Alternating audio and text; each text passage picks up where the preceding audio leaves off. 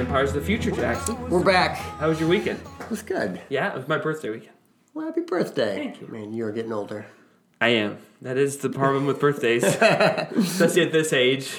Not as exciting as they were once we were kids. Right. So, 37? 8. 38? Yeah. Gosh. I know. So, and it was a good birthday weekend. It's always good to have a birthday on the weekend and not during the middle of the week. Right. So, so A+ on the birthday weekend.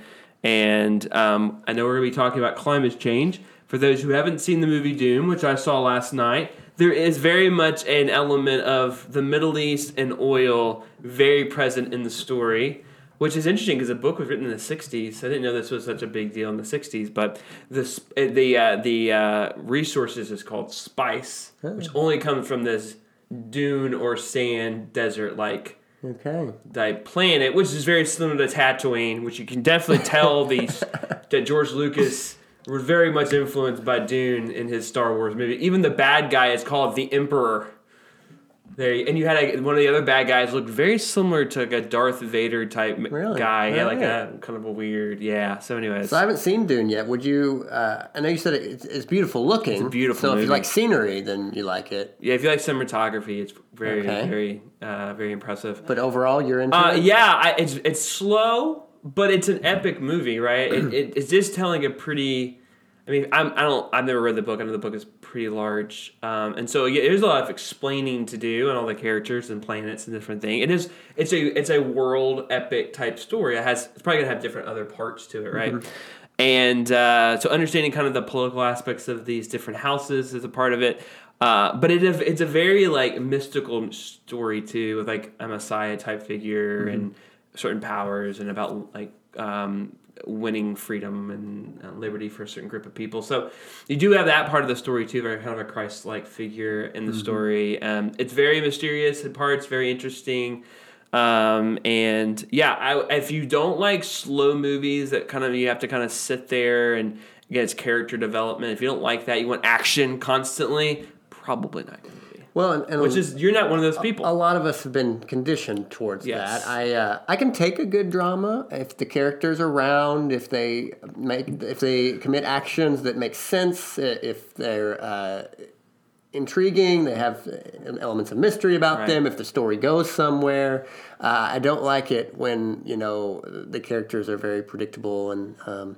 There's so many wrong things that can happen with dramas as far as like plot twists for plot twist's sake. And so I'm interested. I'm not going to go to the theaters to see it.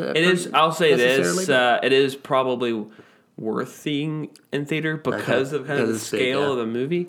Here's my point that I made on Facebook. I had another former friend say that he kind of makes indie films. He says, if you're a comic book guy, so this is not really you, but if you're tired of the comic book movies, then you need to go see Dune. Oh. Because like it's a way of support. It's a very ambitious movie. Sure. I mean, I'm not familiar with the book or anything, but it was made into a movie in 1984, and it was supposedly a flop. I think the reason why a lot of people haven't touched it is because the book is so big. Yeah, and so it's a very ambitious story to make into a movie, and it is quite impressive. The scale, and it's very epic, and the world and depicting the world is very impressive. It's a very ambitious movie with a lot of characters and a lot of things you're having to tie in together. And I think if you like that kind of stuff and you want movie producers to make more of that stuff,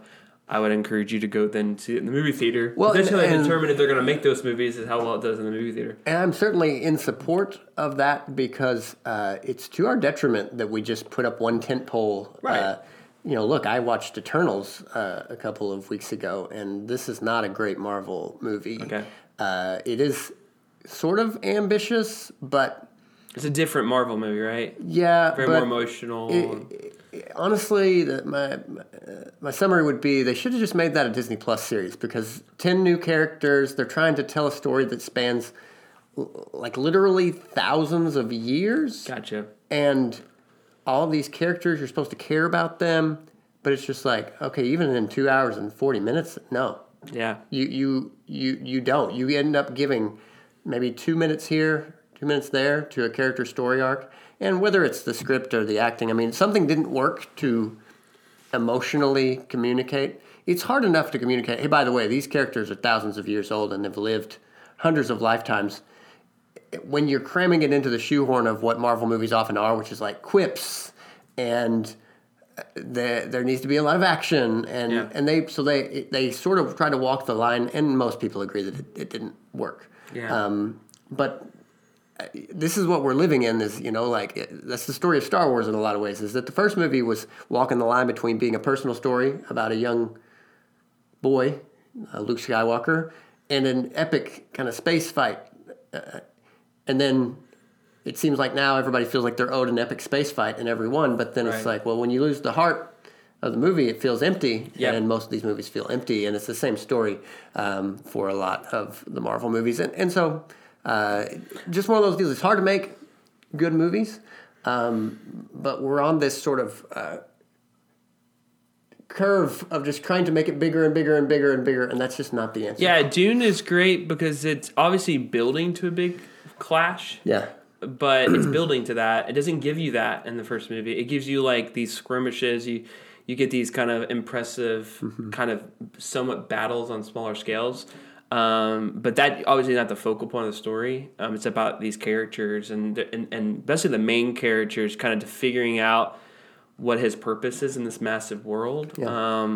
And so yeah, I think the director Denis Villeneuve, he's a Canadian filmmaker. He's really, a lot of his movies, cinematography is always A+. He really likes the way the movie looks, and the sounds. He's very good at using very intense like music and sounds to really kind of tell you there's a conflict about to happen. If you like good movies, and especially like good movies that look good on the movie theater, go see Dune. Okay. Yeah, I think it's worth the $10 seeing it that than over watching it on a streaming service. Yeah. You can tell that's what it was meant. It's very like Christopher Nolan-ish, kind of what it was meant to be watched on, and it's definitely theaters. So this is a good entryway into what we were talking about beforehand.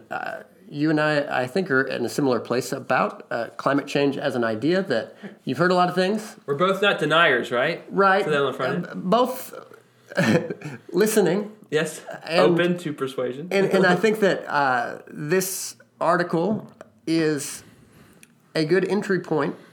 And one thing that he seems to focus on that I think is important is this is not catastrophizing.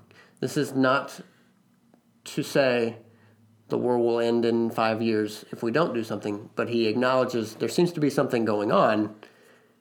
We need to look at it honestly and in a rational, kind of conservative manner so that we can then go, all right, what do we do about this? Isn't it interesting that the individual writing this is Danish?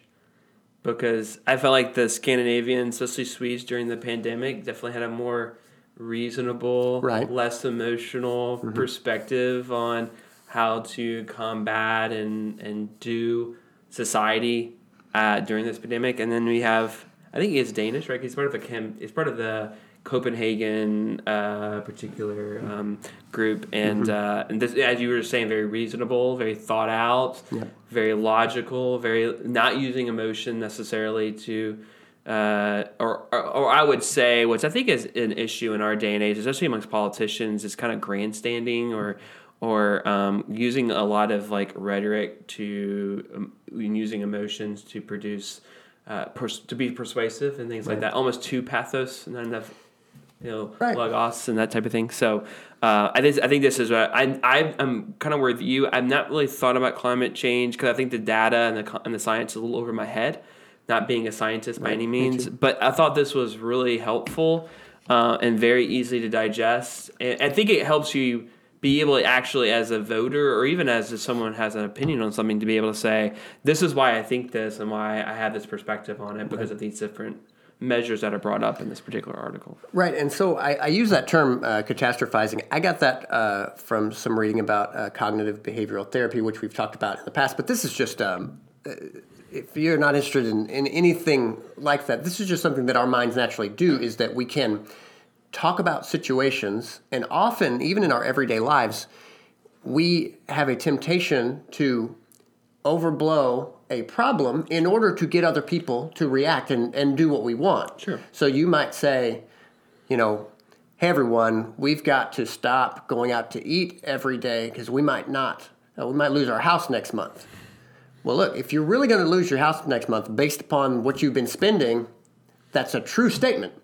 But often when we speak that way, we are just trying to get people's attention. Right. The danger, especially on this huge scale, the danger of catastrophizing is getting the entire world's attention is very difficult. Yes. And you often, it's just a miscalculation to think, I know how I'll do it. I'll say something completely over the top, and then they'll all come to my side. I mean, politically, that is a very bad strategy. Because if you make a problem out to be bigger than it is, especially in our polarized times, well, then you give the other side the ammunition to just say, oh, they're clearly lying to you, so trust me. Right. I'll tell you the opposite lie. Right. And then we don't need to be there. Yeah, then if you either you're an acceptor of the entire worldview or you're a denier of the whole worldview, you can't find a middle ground anywhere. Right. Because and that's in our tough times, you'll read these articles where you say, all right, I'm going to be a both sides guy. It's like, look, the answer is not to be both sides about everything. The answer is to look at data and to realize you cannot coerce people into doing what you want. I mean, there's an entire school of politics that is about coercion. Right. And I just don't believe that in the long run will get you anywhere. The simple fact is, this Machiavellian sort of style, you lie to people once, you might get one thing out of them. And then after that, they just won't trust you anymore. Right. And so that's at the background of this. And I just wanted to be clear about that. So you mentioned a Danish author, I believe that's right, Bjorn Lomborg. There you go. If you hadn't heard of him before today, neither had I. Bjorn Lomborg. Let's put J's after B's and J's after other letters and the Danish that's right. name spellings and stuff. Yeah. Nobel Prize winning in economics. Yeah. So you can tell this is a very economic looking a view of kind of the climate change issue, which because it really was quite timely because they had the UN climate. I guess it was a climate. It was a meeting of a lot of different kind of. I don't know. A lot of the big nations of the world were invited to this climate change meeting in Scotland, Glasgow. I think that's where it was. I know President Biden was there. You know who was not there? The Chinese or the Russians, two nations, Putin or the leader of China was not at the meeting. But so climate change was a big issue this past week.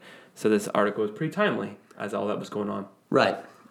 So this is going to be an economic angle on it. And he works, though, with, like you said, a think tank of something like 43 different economists, mostly. Scientists are in there, and they are in communication with scientists to assess. Look, as far as we can tell, there is a problem. I appreciated there is a chart along with this. Charts can be helpful, and one thing that's really helpful in this situation is I think there's been a temptation to not make hard physical claims about what's going to happen. I get that because you might be wrong, but the danger then, if you don't project anything, often people think, well, the people will not follow us anymore if we're wrong about our claims. No, look, people understand that these huge scientific questions are pretty challenging to predict, but this is the first time I have run across hard data projections. And so I think this is just helpful. Here's the claim that they're dealing with.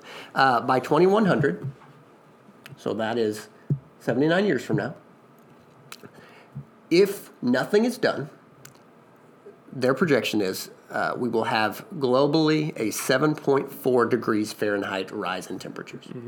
7.4 degrees. Which will, again, I don't know all the science, which will cause more melting of the ice caps, which will cause ocean waters to rise, which will cause probably more hurricanes and other issues. And it will probably cause a lot of beachside housing in other cities that are on the coast, which is what 70+% of cities and people live near the ocean. Like, it is a pretty major part where things come in. You know, a lot of fishing and other aspects that people need they're right there on the coast. And so a lot of people that live on the coast could be affected. Will probably be affected in some ways by this increase in temperature. Right. Now, we don't know exactly, because we can't predict the future exactly, but that is some guesses about what potentially could be affected, which will cause death. It will cause destruction of property, and which will also affect other economic or other industries. Maybe it affects fishing industries or what other industries that are dependent on certain aspects of the coast. Right. And so at this point, some, would interject, well, climate changes. How do we know that something might happen or something might not happen to counteract this naturally? Well, look, that's all possible. Mm-hmm. All we can do is deal with the data that we have. Right. And so this is their claim, 7.4 degree rise if we don't do anything by the year 2100. Now, so since those particular things what are maybe you can answer this, 'cause, what are certain climate costs?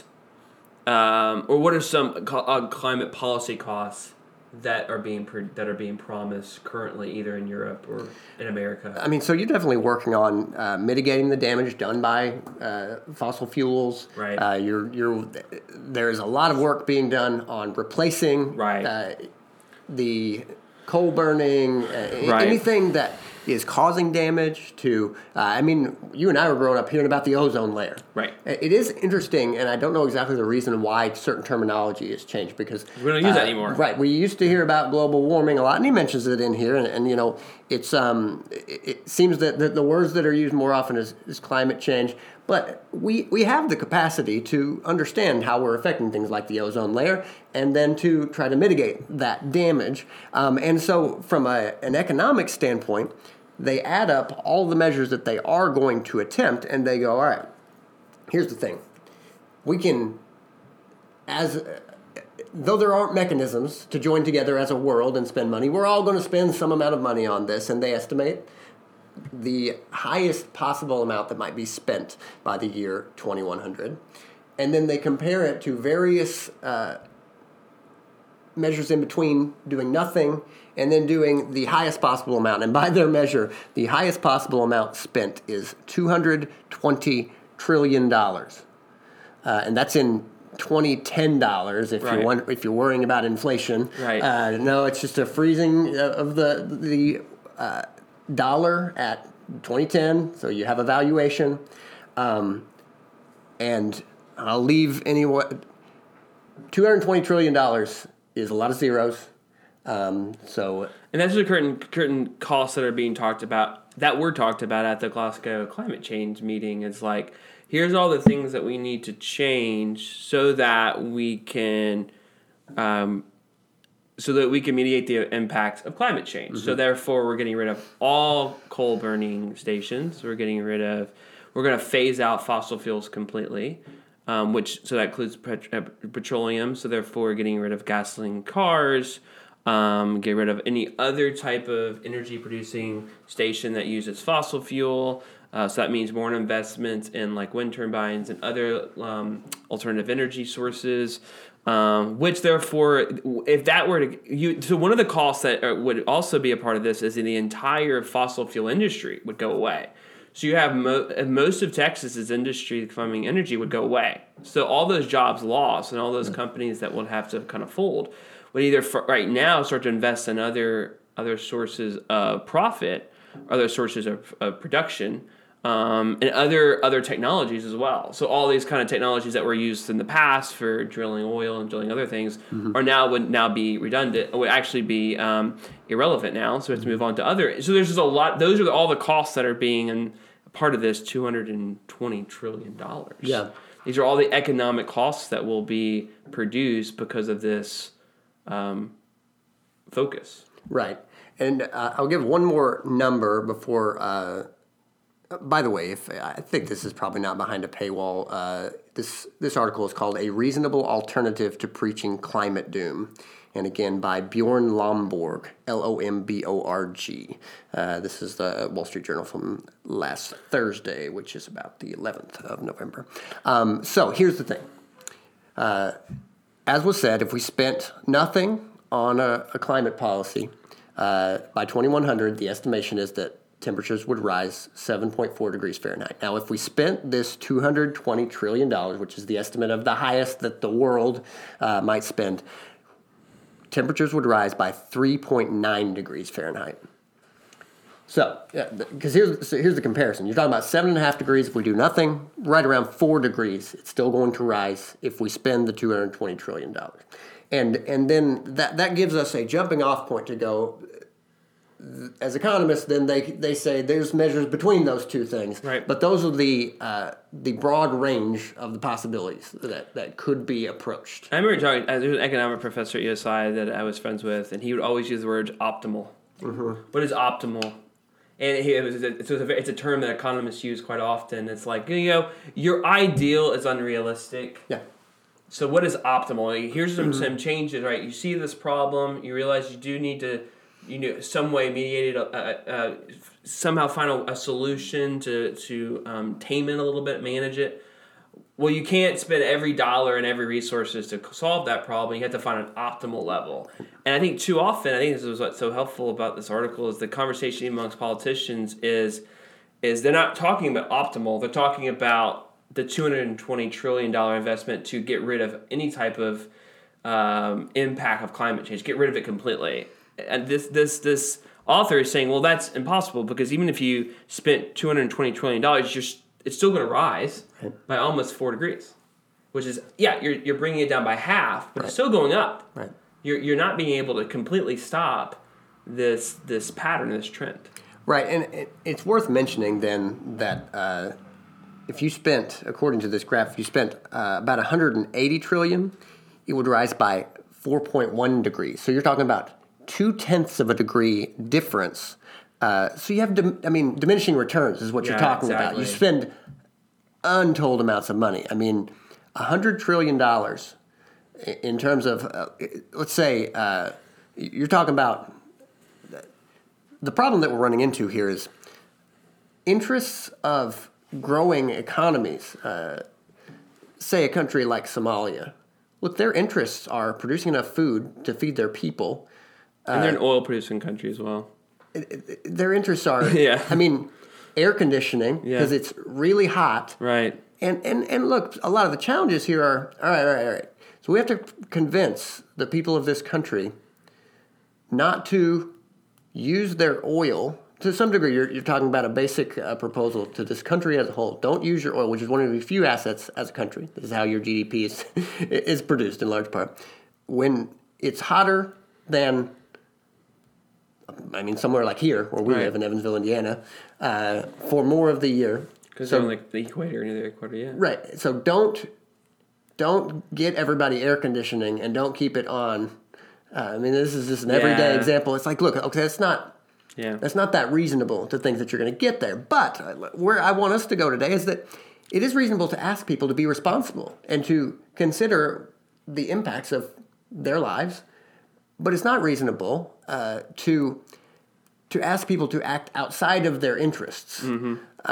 And especially when a lot of the story for Western countries is, well, look, the Industrial Revolution hit a couple hundred years ago, and we put a lot of pollution into the ozone layer and found out that that's created problems over the last couple hundred years. And so now there is this problem to ask other countries not to do what we have done. And okay, you get that. But then one thing is we are not putting as much pollution. That cars, for instance, don't pollute as much as cars did 100 years ago. Right.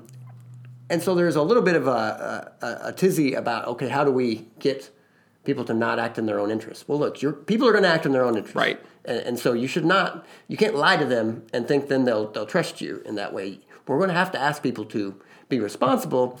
And then the last thing to say in terms of kind of the basic element of this that's really challenging is that all of these hundreds of leaders flew in on private jets which are using up more energy than like the entire town where the climate summit was held in a day. Right.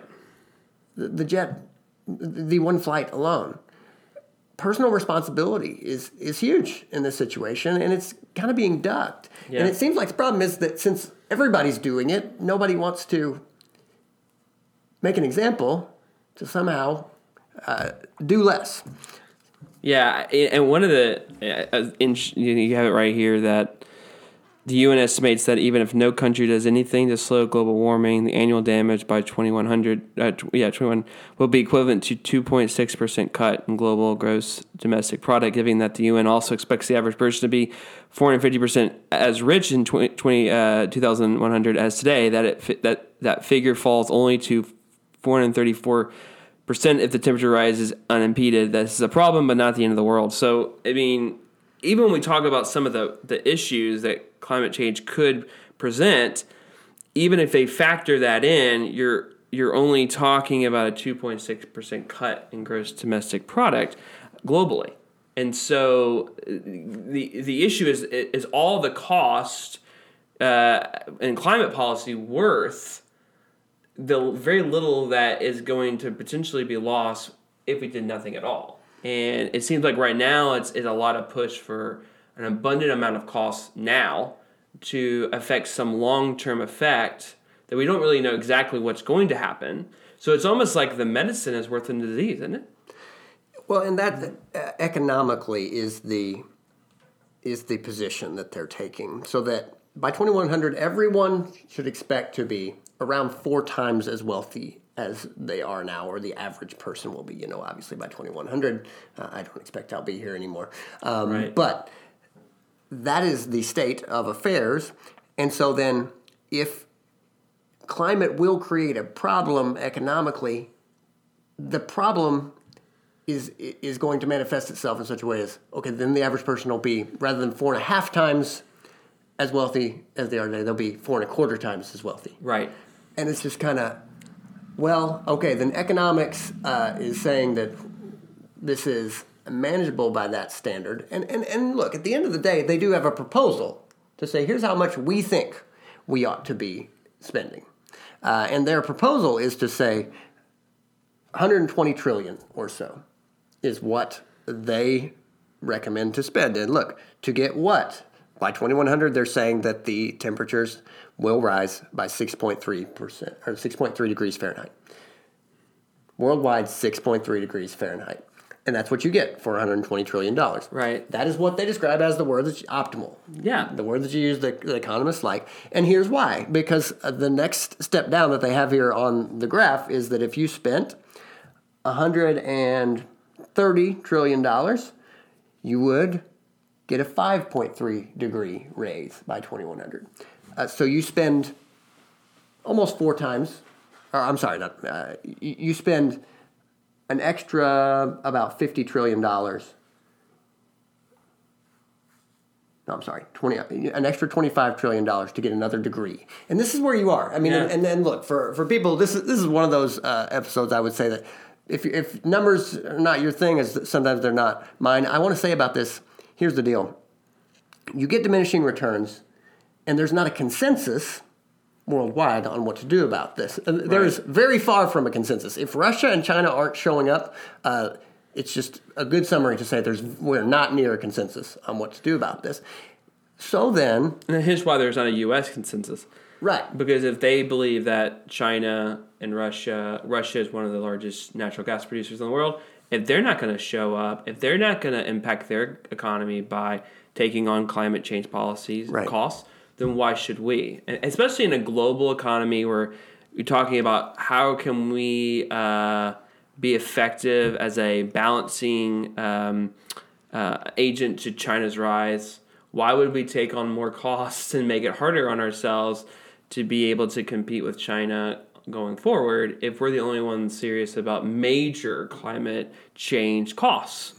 We're going to continue to lose more jobs to the developing world and to these countries if we are going to, in a sense, we're going to take our medicine, but they're not going to take theirs. And of course, their argument is we're a developing country. Right. We're in our industrial age, in our industrial revolution.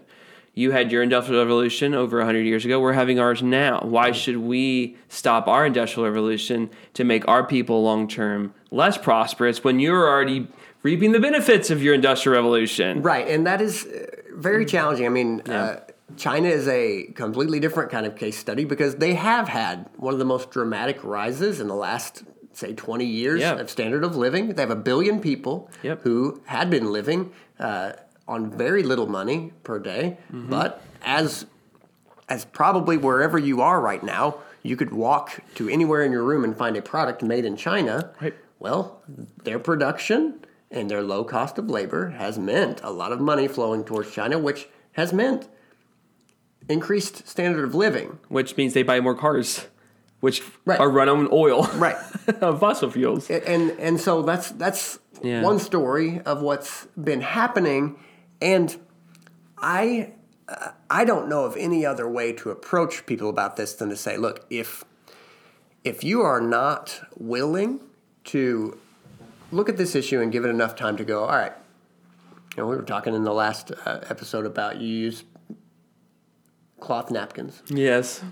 If you're not looking to make some reasonable changes in your life based upon your assessment of this issue, raising your air conditioning a couple of degrees in the summer, lowering your heat a couple of degrees in the winter, if you don't want to approach this, then you're not going to have any ability to say, I think the whole world ought to, what are you going to say? I think people in China ought not to buy a car to move their family around to take their kids to school.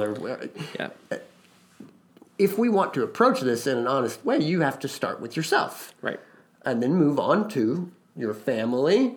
And it's kind of a concentric circle kind of thing. That's how influence works out from the center. There's been this very strange idea that, and I very much wonder if it has something to do with sort of what I would see as like the fallen Christianity that we all kind of have been drinking with the former Christianity. Well, if you preach it to somebody else, but you don't have to practice it yourself. Like, no, look, people don't practice what they don't see you living out. Right. If you're preaching it and you don't live it, you won't get anywhere. Right. And even, the title of this article, that Preaching Climate Doom, that this simple idea that something that comes out of your mouth will not be followed if your life doesn't match it. That's everywhere. That's not just within the church. That is true in all corners. Yep. And it's a simple truth that I think is lost in the world at large. Well, I do, while this is interesting, I think this stuff is already at play. I mean, things are changing.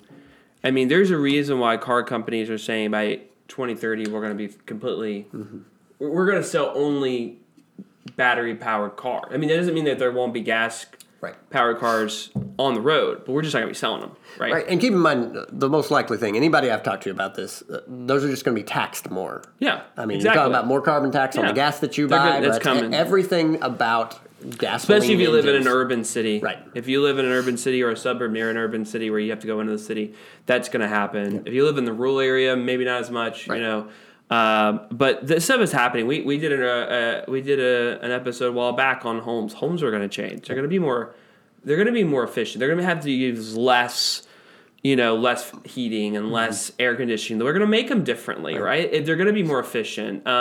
All your appliances are going to be more efficient. They're going to use less energy. This stuff is happening. Like innovation, while you can be a climate change denier, what you buy for your appliances, what went into building that thing was going to be about how do we limit energy.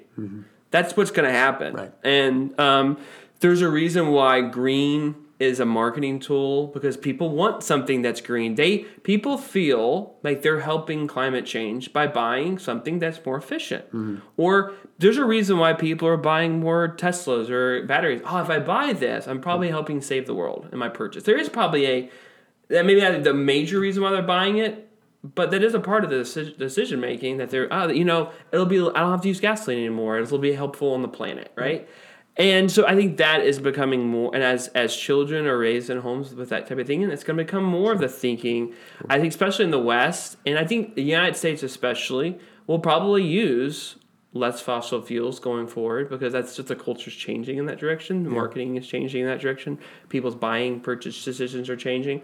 The issue, though, when it comes to climate change, I don't think necessarily people don't vote on climate change. They're not voting for a Democrat or a Republican based off this issue.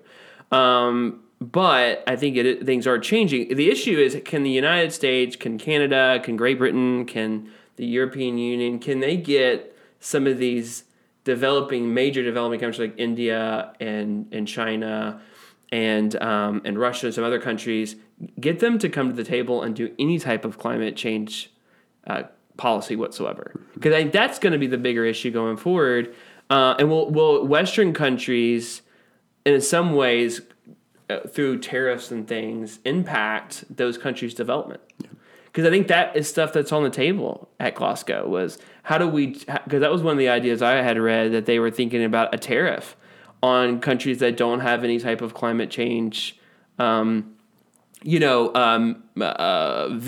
or any climate change promises that they're going to make, that they're going to, in a sense, be taxed through trade, which will impact the Western countries and some of their purchasing of cheaper goods coming out of developing countries. So I am kind of should the West punish the developing world as they try to catch up, as they're more dependent on fossil fuels than maybe we are now and will be in the future? Should they be penalized? I think that is an issue that I don't know is talked about, because the more in some of these developing countries who have been extremely poor, and as these numbers show from the UN, as maybe their prosperity does increase over the next several decades, should we slow that down?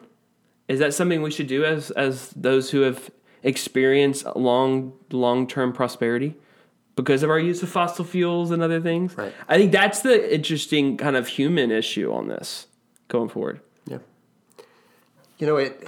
This issue, to me, for our purposes, is an example of stewardship.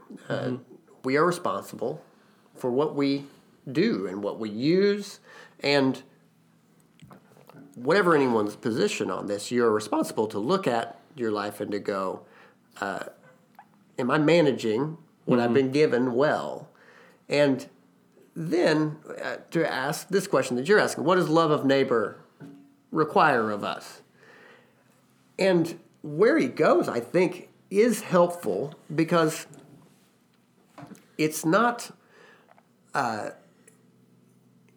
tenable to say, well, we'll just try to keep technologies from other countries, technologies that we've been enjoying. Right.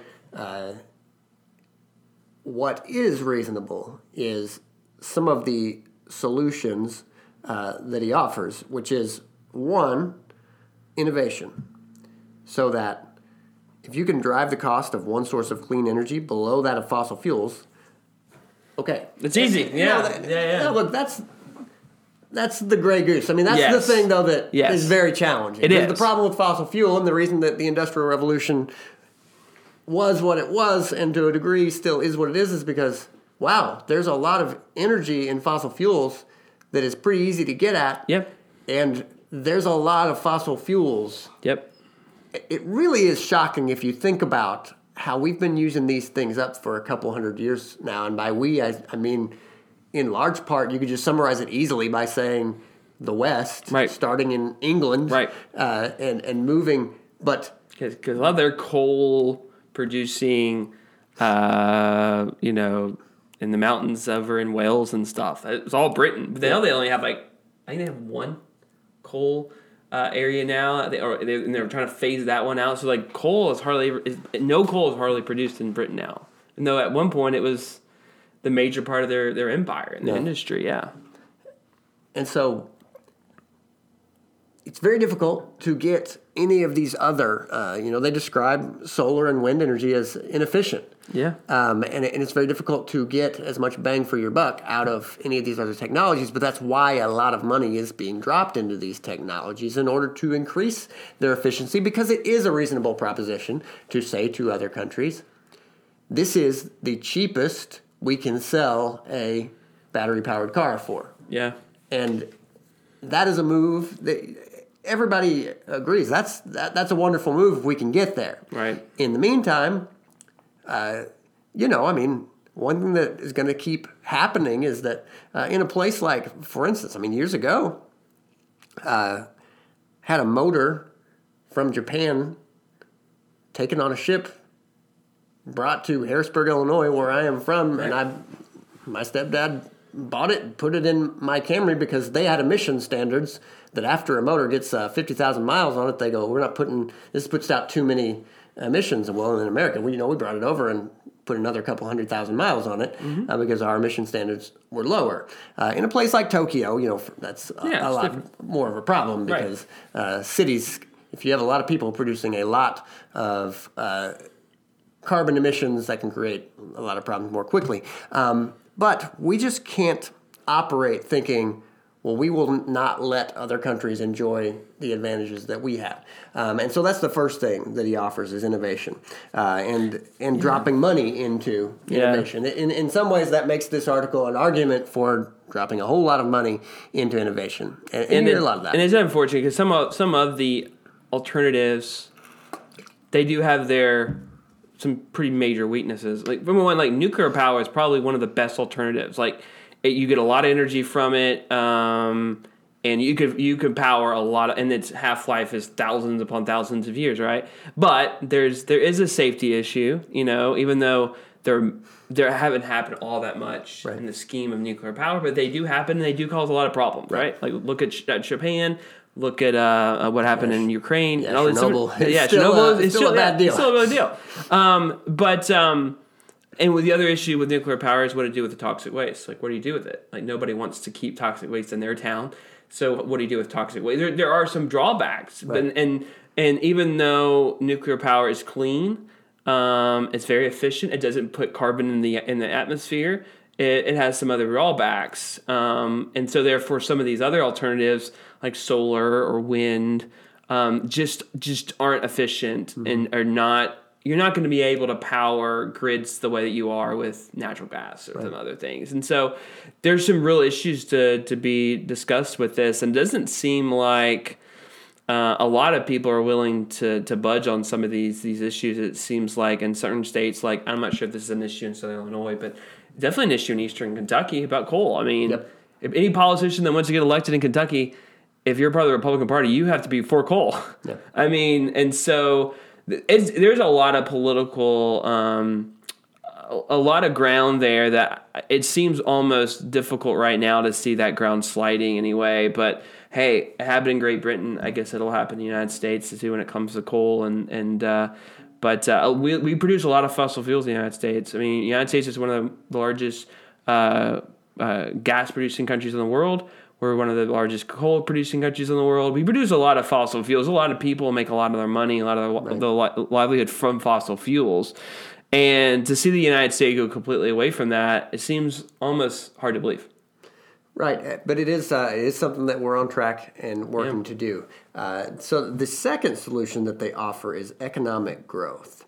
And I think that sounds a bit strange at first, but they talk about when people are prosperous, look, it's let's go back to Somalia. For most of our life, we've heard about countries like Ethiopia and Somalia where the main thing you hear is that famine, feeding people is a challenge. Well, look, when feeding people is a challenge, when people aren't well fed, they're not going to be worried about climate change. Right. I mean, this is simple. Right. That if people are not worrying about day-to-day survival, scientists, families, people can work towards solutions for these issues. And so from a Christian perspective, another issue here is generosity. Mm-hmm. As much generosity as we can manage to share what has been given so that we are all on the same page about what the problems are in our world that need to be dealt with. And that makes a lot of sense to me, that economic growth for everyone means then that everyone will be concerned about the same problems, and then we can all go. It's not disingenuous for me to say to you, hey, let's focus and work toward this problem when I'm sitting in a air-conditioned home at 70 degrees with my family who has 3 meals a day, and a family across the world doesn't have clean water, regular food, and all the things that the day-to-day needs of people. It is an interesting thought. The more prosperous you are, the more you're able to kind of reflect on your impact. Right. Am I impacting the world in a negative way? How can I decrease that impact? Simple things like, recycling. Like when you have to worry about feeding and feeding your family, you think about, hey, we need to make sure that we collect our recycling and take it somewhere. Make sure that we limit our trash because, if we have this plastic thing that we're done with, you could throw it in the trash or you can recycle it. And why not recycle it, right? If this is going to help the planet in a certain way, what cost is it for me? Right. Just to put it in a bin and then once a month take it over to where the Boy Scouts collect recycling every month. I just have to make sure I collect it and just take it there. It takes about maybe 30 minutes of my entire month. And I just limited my trash output by a pretty significant amount. Right. Enough to fill my entire back of my car that could have gone in the dump is now being recycled. Right. I think simple things like that.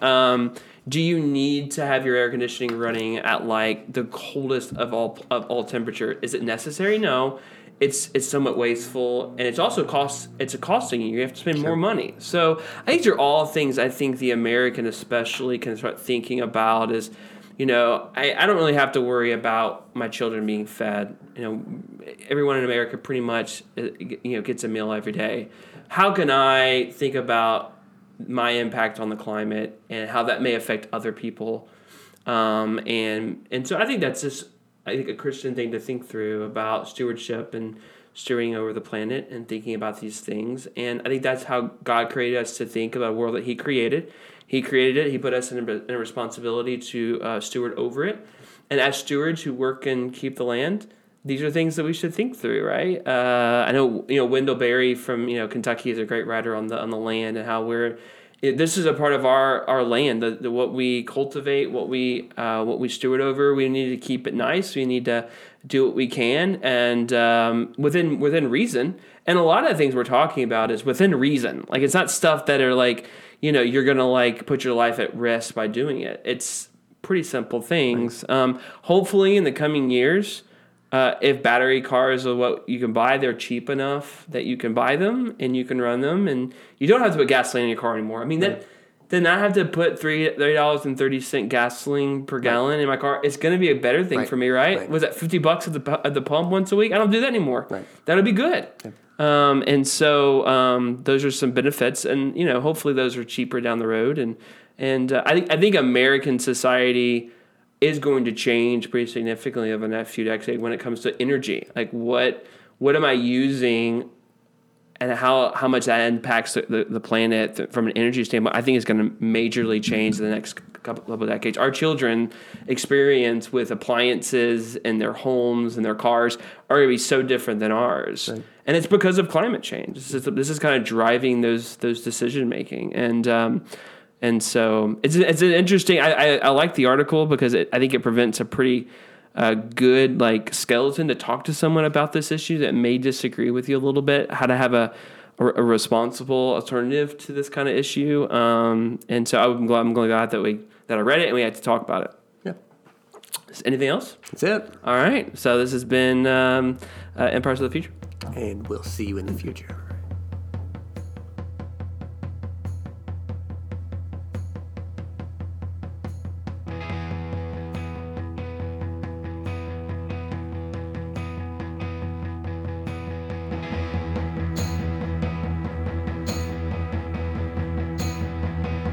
When I was a boy